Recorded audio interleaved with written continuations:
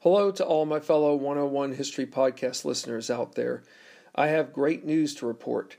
We're going to be starting a new book series. And I know many of you are thinking, don't you ever slow down, Kirk? Well, I do slow down, but at the same time, if I went into a deep slow mode, many of you all would be wondering when I would ever return. Yes, some people say take a week off, or let alone take 2 weeks off. But you know, when you're on a roll, you've got to keep some form of momentum going along. After all, with all that's going on in the world today, or not just today, but each day, for all the negative stuff we hear in the news, sometimes you almost have to wonder what difference can be made up for all the excessive negativity in the world. That's where my call for podcasting has come into play. This is where I feel that I can make a huge difference. This might sound crazy, but it is a unique piece of history that played out 60 years ago when John Fitzgerald Kennedy was inaugurated as president. Hard to believe that was 60 years ago. 1961, and here we are in the year 2021. During his inauguration speech, towards the very end, he challenged his fellow Americans by saying the following: "Ask not what your country can do for you, ask what you can do for your country." So, therefore, I feel that by podcasting, that is my way of returning the favor to my country, given that I have such a great passion for history, that I could share what I know to all of you, my fellow 101 History Podcast listeners out there. I've said it before and I could say it again, which I will do. I want to thank all of you whom have listened to my podcasts. Many of you have been with me since June of last year, and a great deal of you have come along since that time.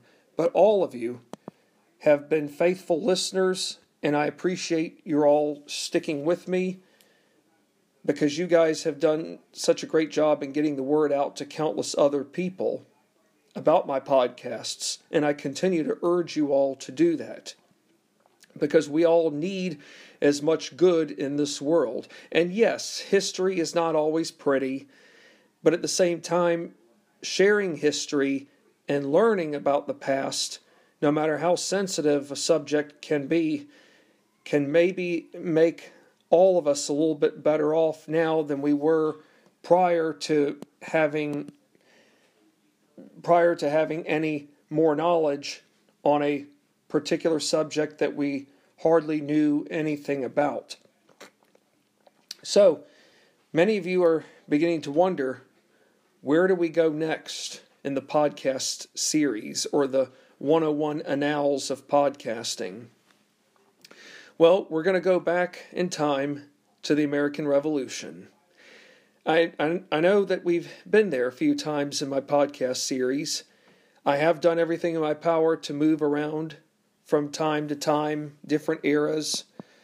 But the reason why we're going back to the American Revolution is because this month marks a very, very critical juncture in America's history. 246 years ago, as a matter of fact, a week from today, 246 years ago, will play out as a very, very vital piece of history that must not be forgotten. So, my question to you all is, what could we be exactly talking about in terms of independence? Because, the American Revolution itself is such a vague topic. Well, we're going to learn about a book, well, not just so much learn, it's a book that I read last year that I had been meaning to read for quite a while. And the irony to this book, written by David Hackett Fischer, was that the book itself was written a little over a quarter of a century ago. So here we are in 2021, and we're wondering right now, okay, if this book was written a little over 25 years ago, what relevance would it still have today in the 21st century as we're into the very early stages of the third decade of this century. Well, in my introduction tonight, I'm going to share with you all why this topic about the American Revolution, or subject rather I should say, is of relevant significance. So, I will give you all the title to this book here soon. But if I were to tell you all now, I would throw away the surprises. And yes, while we all might like surprises, sometimes it's better to not reveal the surprises right away, as long as we know those surprises have a good end result. So, here we start with our intro. America's quest for independence can be best described as a true work of art. Too often we're told that America's first steps towards achieving independence came on July 4th, 1776. The day where 56 men officially declared this day as being their official break from England. In other words, the motion to approve the separation from England had reached a unanimous decision on the 4th of July. So let's keep in mind, folks, that while, yes, we celebrate the 4th of July as our day of independence, we didn't just make this decision in a day's time. There was a lot of last-minute decision-making behind the scenes in Philadelphia, and some of our most prominent of forefathers remained hesitant up until the very end. But yet, when the Olive Branch Petition was no longer in existence on the side of the mother country, being England, that's when the skeptics who were hesitant about breaking away from England finally realized that we shall either come together as one, as Benjamin Franklin put it, or we shall all hang separately. Therefore, 56 men officially declared July 4th, 1776, being the official day that would lead to the complete break from the mother country, being England. At the same time, we're always being led to believe that our forefathers convened in Philadelphia for a few days to achieve the impossible. There's a famous portrait. It hangs in a lot of places, most notably in the U.S. Capitol. You see it in museums, of Thomas Jefferson, John Adams, Robert Livingston, Benjamin Franklin, and Roger Sherman, the Committee of Five, going before everyone else to approve of to get final approval of the Declaration of Independence. After all, Jefferson had to revise the document 86 times before it led to that final caption scene that we see so often.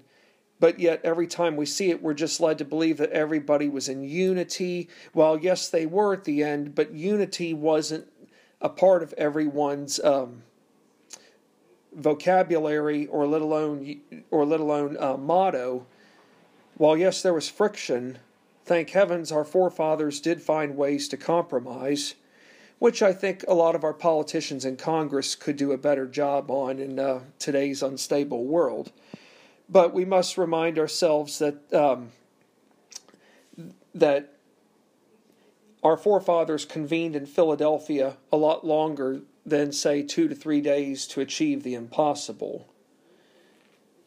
While celebrating America's independence every July 4th holiday has become a rooted cultural norm, we as Americans, however, forget about previous sacrifices which led up to July 4th, 1776, and how true that is. The term sacrifice itself is vague, but to better define what it meant before reaching the unanimous decision in officially declaring separation from England, we must revisit the time period of September 1st, 1774 to April 19th of 1775, which involved two men. One who's an ardent patriot, whereas the other, being a British general, whom is also the commander-in-chief of British forces in America. They will each go about fighting for America's future, but their missions involve seeking different end results. How can this story here revolve around two people when in fact the story itself should revolve around everyone as a whole? Well, I know this much, folks, that the American Revolution itself ought to focus on a handful of men on the American side whom made tremendous sacrifices. In other words, we have to go beyond Thomas Jefferson, John Adams, even George Washington, let alone. Yes, he was the commander of the Continental Army, but we really need to dig a little deeper to find out why other men had a lasting impact. Of course, I can name a plethora of them, like Samuel Adams, John Hancock, Dr. Joseph Warren, whom has often been forgotten as the original founding martyr. Those of you who were with me when we discussed founding martyr, the life and death of Dr. Joseph Warren, America's forgotten hero. Dr. Joseph Warren truly, in fact, exemplified what a hero stood for, but yet his story had been forgotten for many of years until Christian de Spigna came along and reintroduced him to the greater public.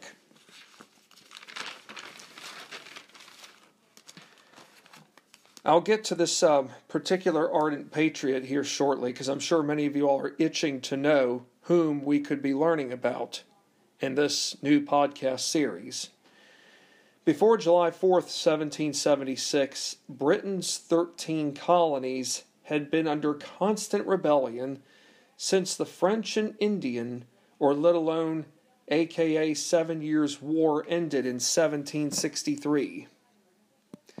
And yes, as I said a moment ago, and I will say again, there are many prominent men who come into my mind during America's quest for independence.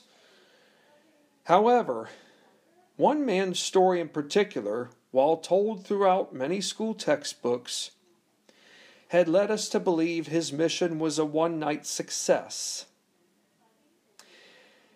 However, the opposite truth has taken a greater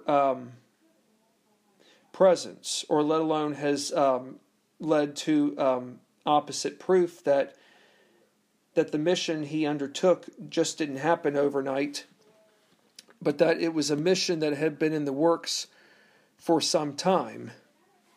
Of course, we all like to hear the romantic side of our forefathers' heroisms. We'd like to think that whatever hurdles they came up against didn't involve a whole lot of that the missions were peaceful, that nobody got hurt, that no one had to suffer. Well, we all would like to think that, but oftentimes missions don't always have that true fairy tale ending. You know, people don't always live happily ever after. And while missions do succeed, there are also hardships that must not be forgotten at the same time.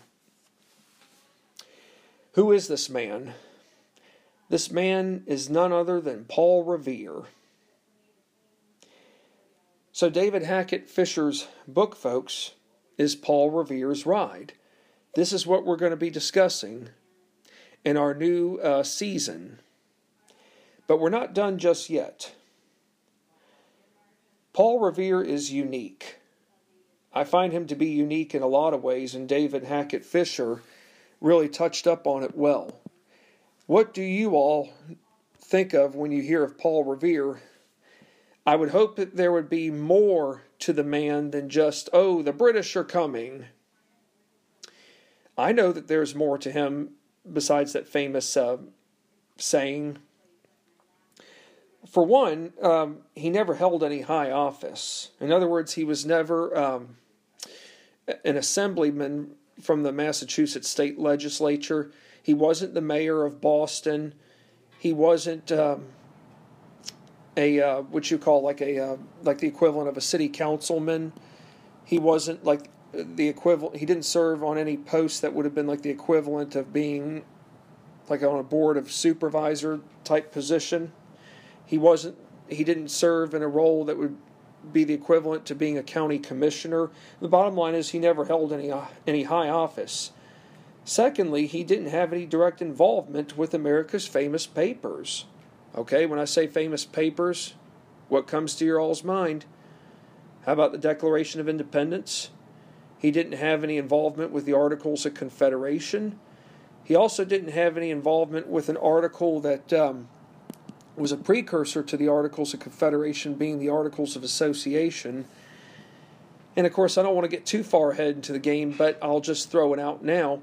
He didn't have any direct involvement with the U.S. Constitution that would come 12 years later in 1787. He never commanded an army.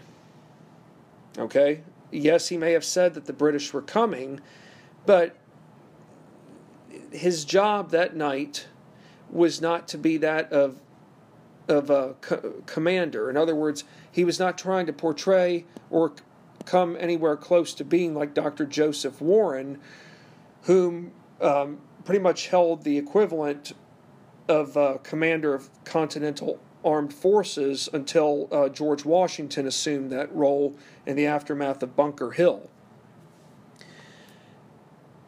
Paul Revere never once advertised his acts, which probably was a good thing, because if he had advertised his acts, he might not have lived.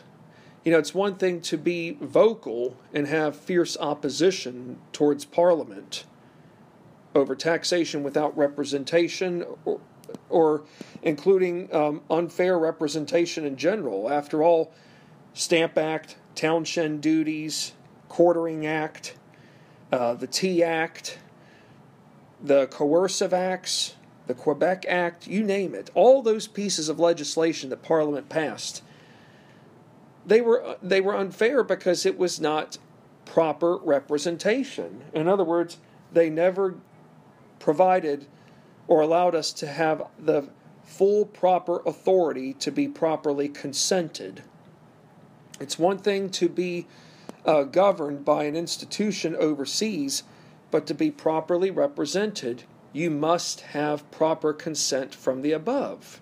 Without that, there is improper representation or unfair government, or what I might think of as monarchy, which King George III was.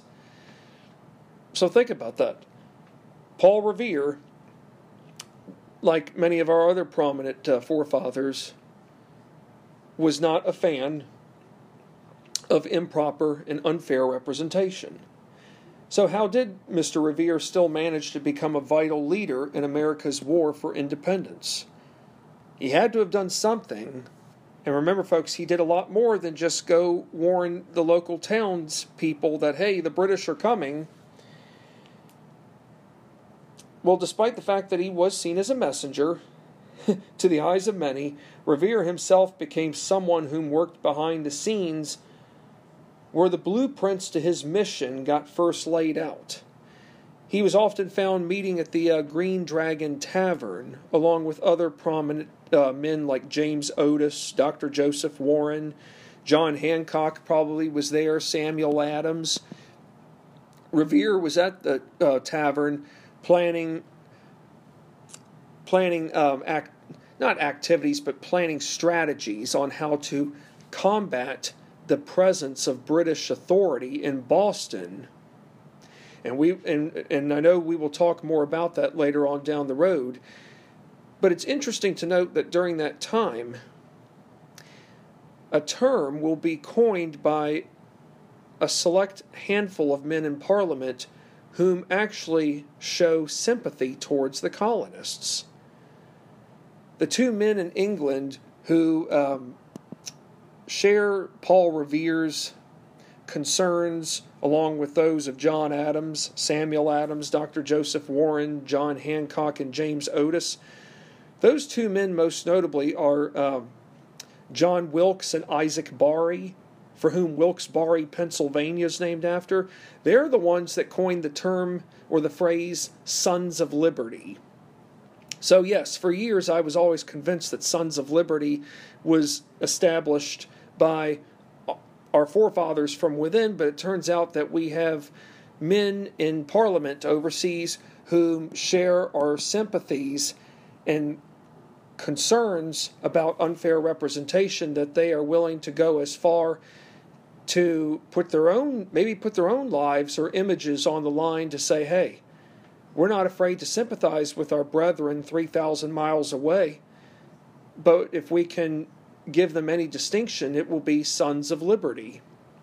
So we have John Wilkes and Isaac Barry to thank for that. And when you go through Wilkes-Barre, Pennsylvania, which is outside of Scranton, just remember for whom that city is named after. Two prominent men in England, whom they just weren't the only two, but they were a handful of men whom, believe it or not, did show sympathies towards the 13 colonies.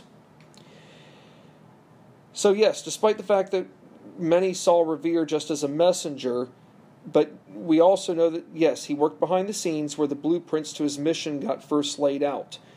But once the blueprints had been laid out behind the scenes, and once outside, when everything was at stake, Revere himself had set his course, or had set the course, let alone, for what America's people must do, as our greater quest for permanent independence didn't revolve solely around British troops already stationed in America, most notably in Boston, but rather our resolve, or I should say mission, was really to rid an empire whom had betrayed her subjects. She just didn't betray her subjects, she betrayed her subjects based upon their fundamental rights. And what are those fundamental rights, folks? Life, liberty, and the pursuit of happiness. Think about that. If our fundamental rights have been deprived, don't you think you'd want to fight for what you believe in? And that is to have those fundamental rights be restored. Sure, you could take your case to the king left and right, and Congress did. Hey, you got to give him credit. Before officially declaring separation on July 4th, 1776, Congress had extended that olive branch, and that meant writing, we're not talking little small card envelopes to King George III. They wrote numerous letters that were filled with pages listing their grievances upon how they had been treated, and they wanted reconciliation. Unfortunately, that didn't happen. Of course, King George III, pretty much for the last 10 years, ever since the aftermath of the French and Indian War, when we refused to, when we felt it was unnecessary to have to step in and pay for a war that was funded by England, and yet England claimed their treasury was drained and that they needed our financial support to bail them out. Well, when we refused to do that, that's when King George III finally decided to call the 13 colonies his ungrateful subjects. So we've been ungrateful to King George III for just about 12 years now, folks. Think about it. The 7 Years' War, the French and Indian War, has ended in 1763. We're close to now 12 years of being deemed ungrateful by King George III and many in Parliament. Too often we've focused our studies on the victors, being George Washington and his ragtag Continental Army forces. And that is true. We do tend to probably concentrate more on the victors, but I think as history would have it, many would probably rather focus on the victors versus the losers. When most of us think about England before and during the actual war, being the Revolutionary War, we focus our energies on one man in particular, King George III, public enemy number one to her subjects, America's 13 colonies. Where Paul Revere is the leading actor on the side of the Americans from the fall of 1774 to spring 1775, the lead commander for British forces in America is General Thomas Gage. I don't know how many of you all know about Thomas Gage. He's probably not someone that would come across on the top 5 of high-level British commanders or prominent British figures before and right after the start of the American Revolutionary War itself. When I think of British commanders, I often think of Lord General Charles Cornwallis. I often think of Colonel Banastre Tarleton, who got the nickname Bloody Ban. But I am reminded from time to time of General Thomas Gage. He also served as Massachusetts' last royal governor. Gage himself was no stranger to North America from a militaristic approach. How so? Well, he had a great deal of involvement in the French and Indian War. And his service included serving alongside George Washington, most notably at the Battle of the Monongahela in 1755. The Battle of the Monongahela, folks, I know some basic information on it. It would probably do me some good to read more about this battle. What I do know is that early on in the 7 Years' War, the British were caught in a very, very bad trap as they were foraging through the woods and around what's known as present-day Pittsburgh, Pennsylvania, around Fort Necessity, and they were severely annihilated by French and Indian forces. General Edward Braddock was killed. George Washington, believe it or not, was the savior. He rescued all of those whom had survived and returned them to safety. Had it not been for his heroism that day, Washington himself could have been annihilated, could have been shot, or whomever else survived might as well have just been taken prisoner of war. Perhaps Washington also. Of course, little did Thomas Gage know in 1755 that 20 years later he and George Washington would be on the opposite sides. Think about it, folks. 1775, 20 years later. Who becomes the chief commander of the Continental Army? George Washington, not long after the Battle of Bunker Hill. Do any of you all know who the interim commander-in-chief of the armed forces was? It wasn't the Continental Army, but for those of you who were with me last year, how about Dr. Joseph Warren? He was the interim commander of what we now know as America's First Continental Army. Dr. Warren knew that there was going to be a transfer, and supposedly when Washington was named commander of the Continental Army, he was given instructions on how to conduct himself with the transfer of power. Little did he know by the time he got to Massachusetts that there had already been a battle fought. Not just a battle, but a bloody battle. And sadly, Dr. Warren's life was lost. But back to our focal point here, General Gage's arrival into Massachusetts, May 1774, wasn't met with a grand celebration of festivities. In other words, he didn't have the same kind of welcoming like our presidents do when they get sworn in. In other words, they didn't have an inauguration parade for him. Well, I think if you're a native of Massachusetts, and if you don't like King George III, you don't like Parliament, Why would you want to go out of your way to have a celebration for the new royal governor?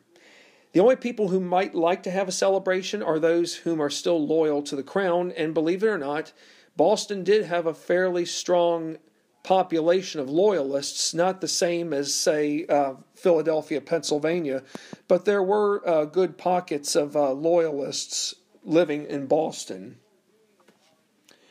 So what was General Gage's mission?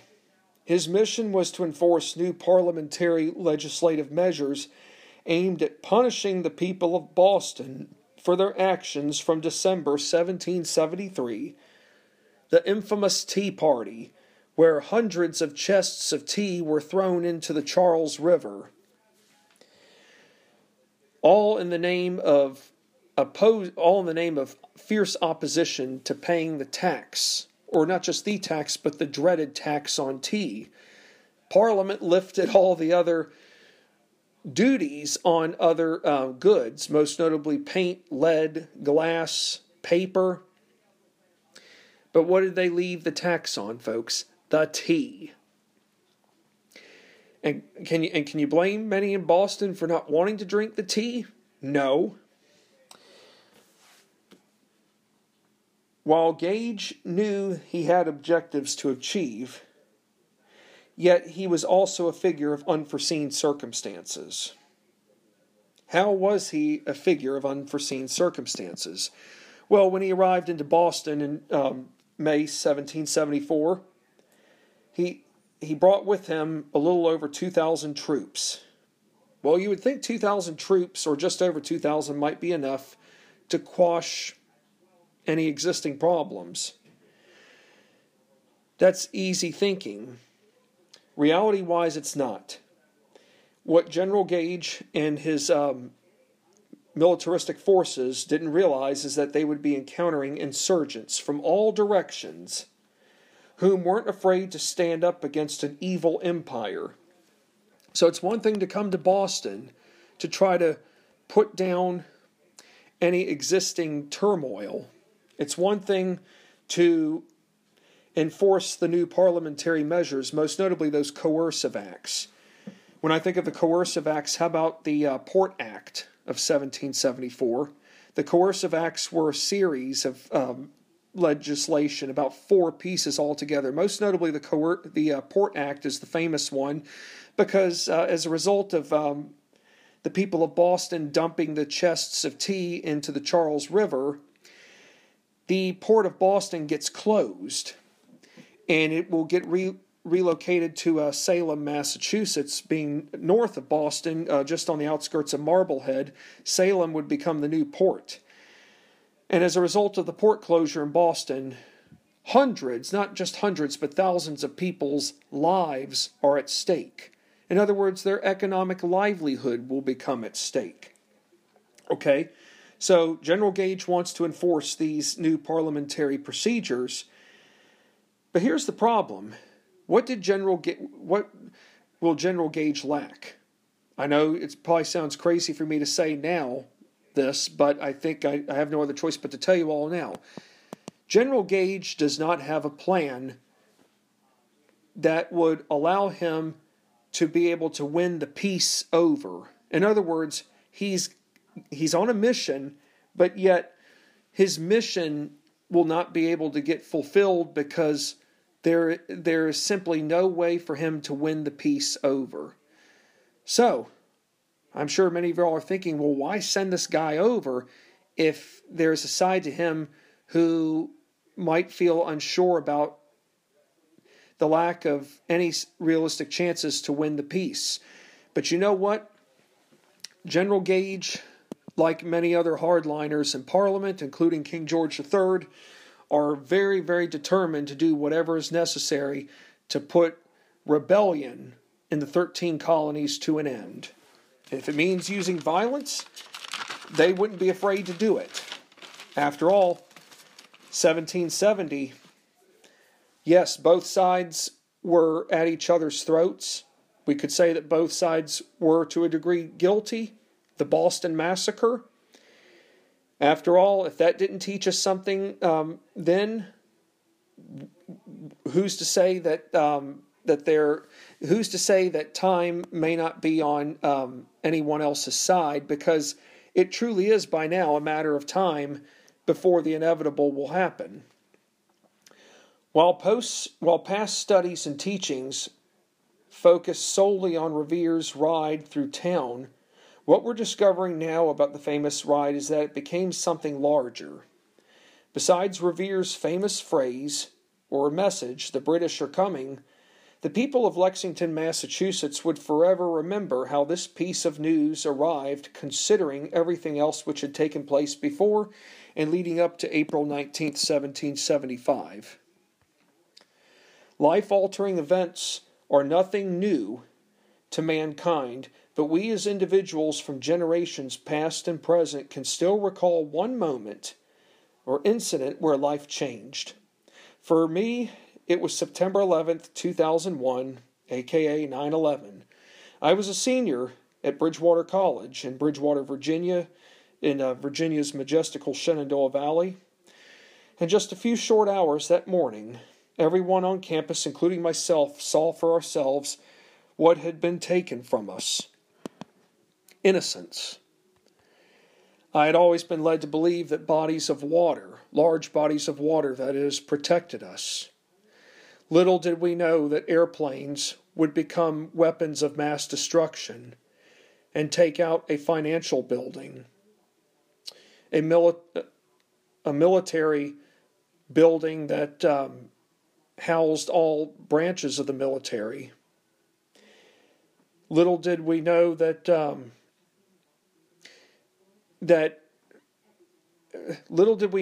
day what else could have been taken from us. And while a plane did crash in Shanksville, Pennsylvania, Flight 93, the heroes of that flight, being the passengers, are the ones that saved us from further destruction that day. They saved the Capitol. They saved the White House. They saved everything else that could have been taken from us.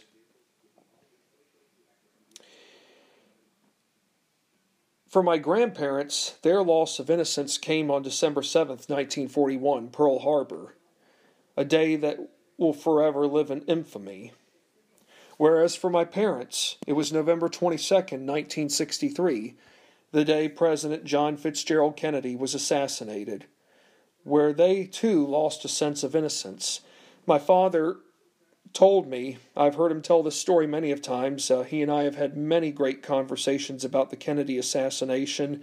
I've read a lot of books on that, and both of us do agree, from different generations, we both do agree that Lee Harvey Oswald did not act alone. That's as far as I can go on that, because I don't want to lose the focal point and also don't want to lose track of time. But what I do know is that my father told me that he was in school and the teacher came into the classroom sobbing, and they didn't know what was wrong. But a minute later, the principal told everyone over the loudspeaker what had happened. And when they heard what had happened to President Kennedy, my dad said that you could literally just hear pins dropping. They just could not believe that something so grand, a man who brought hope to people, he brought a new era into the lives of Americans, that this man was taken from us. I was born 16 years after JFK was assassinated. But what I do know is that if I could pick one president who was my JFK, it was none other than Ronald Reagan. I always believed that Ronald Reagan finished what JFK started. JFK was trying to win the Cold War without needing to fire a shot.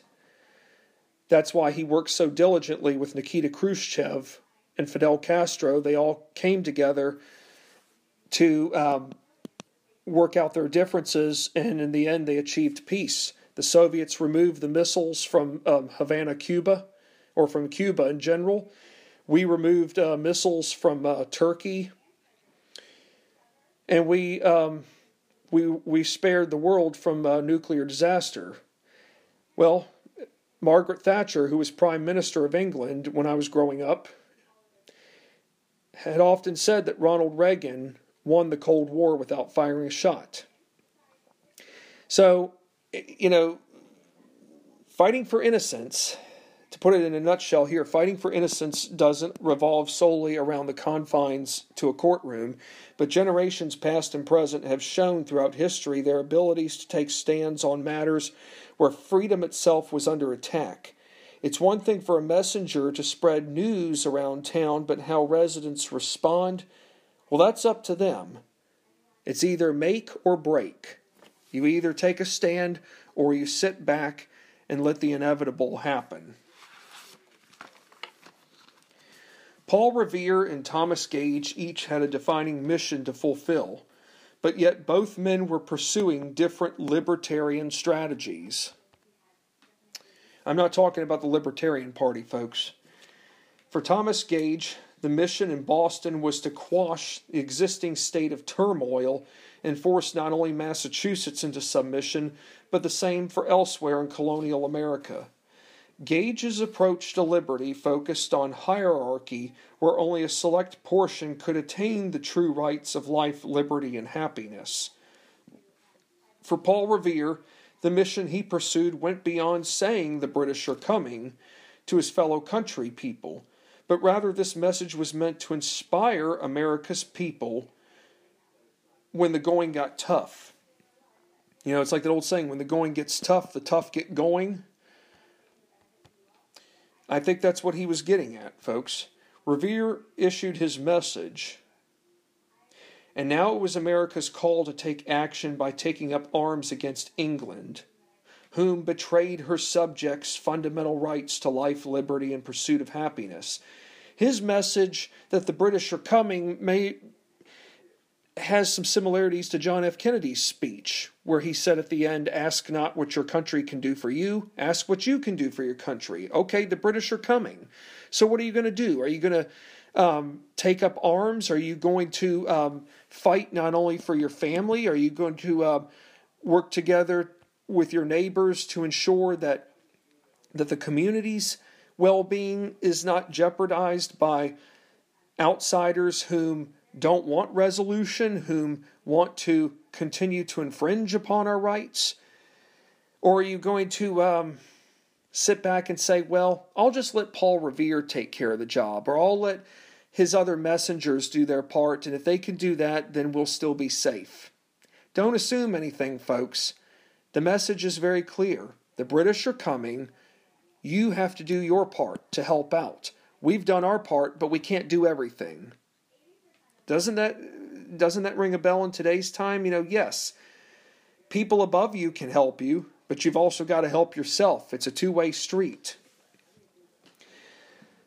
Lastly, to end this intro to Paul Revere's Ride by David Hackett Fischer, 8 months, that is from September 1st, 1774 to April 19th, 1775, this time frame, or timeline rather I should say, will help us understand how and why we as Americans chose the course taken that enabled us to stand head to toe with the mightiest empire in the world. A New England poet, Ralph Waldo Emerson, who came along well after the American Revolution, but he was from New England.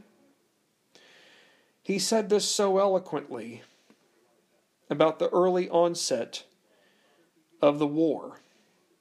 It was a famous phrase.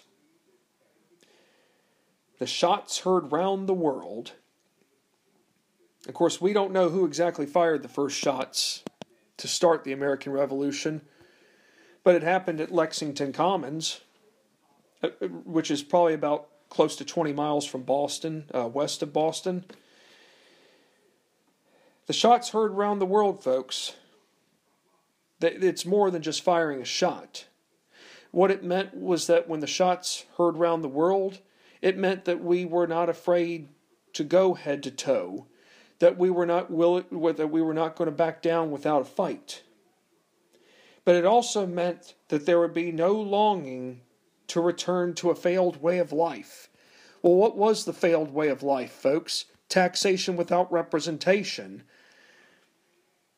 Not being allowed to have a proper say in your government.